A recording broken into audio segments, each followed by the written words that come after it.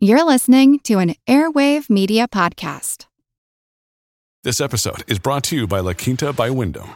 Your work can take you all over the place, like Texas. You've never been, but it's going to be great because you're staying at La Quinta by Wyndham. Their free Bright Side breakfast will give you energy for the day ahead. And after, you can unwind using their free high-speed Wi-Fi. Tonight, La Quinta. Tomorrow, you shine. Book your stay today at lq.com. Have you ever wished that you had a direct line to your pediatrician to ask all the questions that constantly crop up while parenting? We sure have. That's why we launched the Bites of Health podcast. Every morning, we'll answer a commonly asked pediatric question in 5 minutes or less. You can tune in while you're making your second cup of coffee or from the school drop-off line. So be sure to tune in to Bites of Health, streaming now. Hello, I'm Teresa McKee, your host for A Mindful Moment. Thank you for joining me as we explore ways to increase mindfulness in our day-to-day experiences. Mindfulness is presence, awareness. It's paying attention to what's happening within us and around us. Mindfulness increases our emotional, physical, and mental well-being. It can also enhance our focus and productivity. And there are many health benefits from practicing mindfulness and meditation, from lowering blood pressure to increased longevity. Perhaps most importantly, in today's chaotic world, mindfulness strengthens our ability to be more compassionate to ourselves as well as others.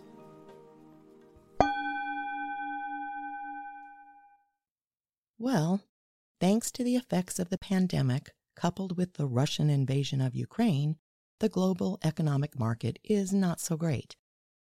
Many countries are experiencing high commodity prices, supply disruptions, increased food insecurity and poverty, sky-high inflation, and heightened political uncertainty that tends to negatively affect those markets. Here in the U.S., gas, food, rent, and mortgage rates are all rapidly increasing and shortages are on the rise again. Not only is COVID-19 still impacting people, but experts predict more pandemics are coming. Then there's climate change.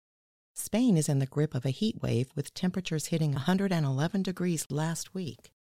Sydney started their winter with the coldest day of the year and 70-mile-per-hour winds. Temperatures soared in India and Pakistan as early as March, hitting above 120 degrees. Iraq just endured its 9th sandstorm in less than 2 months, shutting down much of the country. Brazil is experiencing massive rainfall and floods in some regions and severe drought conditions in others. Temperatures in the western United States climbed sharply last week, as high as 117 in some places, and the predictions for the summer are not good between heat, drought, and fires. Speaking of fires, wildfires are burning in northern Siberia and Alaska. Crime rates are up, at least in the United States, and we sadly continue to experience mass shootings in public spaces, including schools. It feels like no matter where you look, there's trouble on the horizon. Considering all of this, how can we be optimistic about life or our futures? Or maybe the better question is, why should we? First and foremost, studies show that psychological health is a major factor in our mental health and our longevity. According to researcher Jennifer Boylan from the University of Michigan, how people feel about the way their life is going is important for their health and survival. So, at a time when we feel threatened from multiple sources, it might be a good time to ensure our health and survival by working on improving our state of mind. 3 factors appear to be critical in boosting our psychological well-being: optimism, purpose, and happiness. Today, I want to focus on the first one, optimism. Studies show that optimism is about 25% inheritable. There are also other factors that affect our positivity, like socioeconomic factors that are often out of our control. But that still leaves plenty of room for us to develop a more optimistic outlook on life, and we can train our minds to be more optimistic despite our circumstances. Experts claim that the real difference between optimists and pessimists isn't in their level of happiness or in how they perceive a situation, but in how they cope. Keep in mind that optimism is a mindset, and it enables people to see the world, other people, and events in the most favorable, positive light possible, or a half-glass full mentality. Being optimistic doesn't mean that we don't acknowledge negative events, but simply that we process those events differently. Optimists are more likely to avoid blaming themselves for the negative outcome, inclined to see the situation as temporary, and tend to expect further positive events in the future. That again leads to improved psychological health that supports us through our most difficult challenges. Research indicates that by consciously altering our thought processes, we can literally rewire our brains to be more optimistic. Science also shows that optimistic people have better cardiovascular health and a stronger immune system, earn a higher income, and have more successful relationships. So if you're feeling pessimistic, here's more evidence as to why you may need to consider taking action to be more positive. A large study conducted by the Harvard School of Health found that the most optimistic women were 30% less likely to die from serious illness, including cancer, heart disease, and stroke. A recent study from the University of Michigan showed that people who are psychologically healthy tend to take better care of themselves by being physically active, sleeping better, and engaging in more preventative health care. Also, being mentally healthy might help people cope better with stress, reducing the harmful physiological responses like increased heart rate or blood pressure that come with it. Since we can't control any of those negative, stressful factors I opened with, it makes sense to do whatever we can to better cope with stress, doesn't it? So how do we start training our brains to better support us? Start with where you are right now. Mindfully, without judgment, simply write down how you're feeling about various aspects of your life: work, health, finances, relationships, and any specific circumstances you're currently experiencing. Then try reviewing the list with a positive lens. This is called positive reframing, and you can try it on with any situation to see if you can achieve a different perspective. Making this conscious shift trains our brain to think more positively, firing up circuits in different regions of the brain and eventually altering our response to negative experiences. Let's say you had to cancel a vacation because airfares have jumped so high. Consider how you might benefit from not traveling right now. Less exposure to contagious disease like COVID or monkeypox? How much money did you save by not going on the trip that you can either put toward an even better trip later when the economy calms down, or put toward the purchase of something you've been wanting? How about not having to endure the stress involved with travel these days, like security checks, delays, flight cancellations, and overpacked flight cabins? A job loss could be viewed as an opportunity for an even better job. A health challenge might be an opening for dedicating time and attention to your self-care. Climate catastrophes could be the wake-up call we need to take positive action for our environment. Supply shortages could allow us to reconsider our spending habits and consumerism.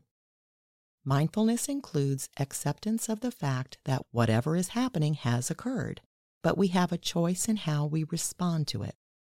That's really all this reframing is, taking control of our minds in response to the events. We choose how we think about it.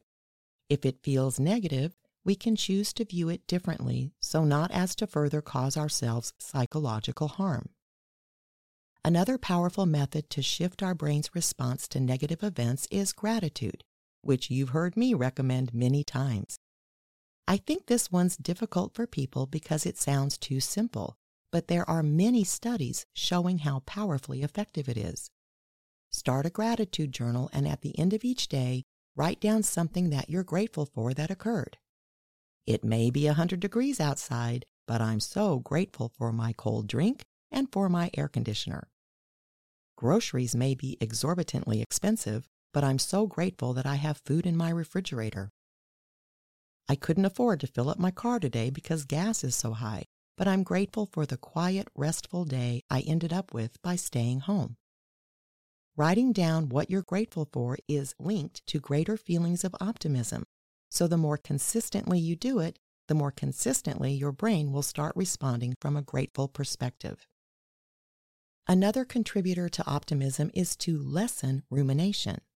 Mindfulness is very effective in reducing the tendency to ruminate over daily stressors, which directly feeds into creating negativity. When we stay present without judgments or thoughts about the past or future, there's a lot less room for pessimism.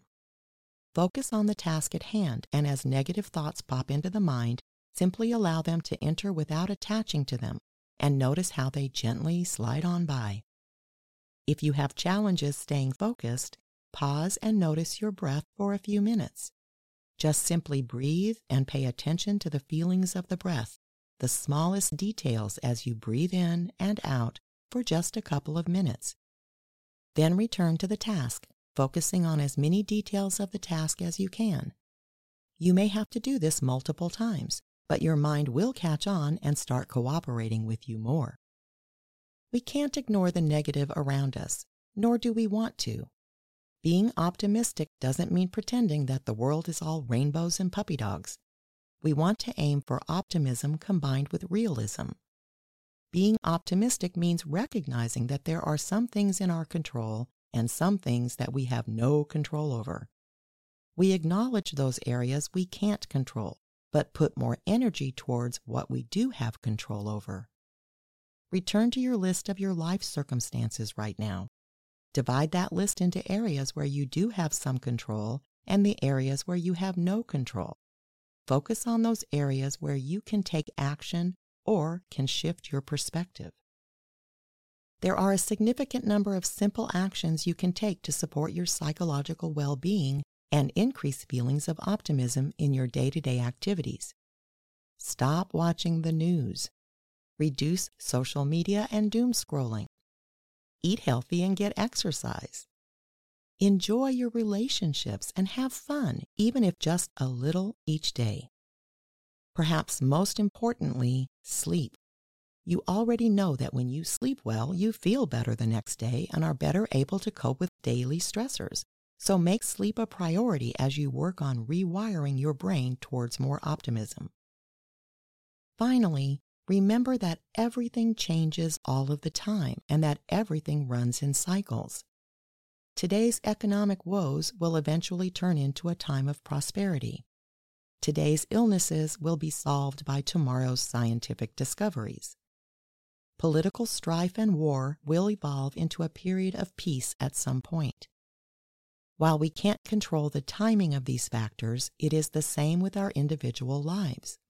We all have periods of stress, sadness, and challenges, followed by periods of ease, happiness, and flourishing. If we can accept the situation we are currently in for what it is and recognize that it will change, we can stop worrying so much about it and simply focus on the present moment, getting the most out of life and maintaining our psychological well-being so that we can find joy through optimism regardless of what is occurring around us.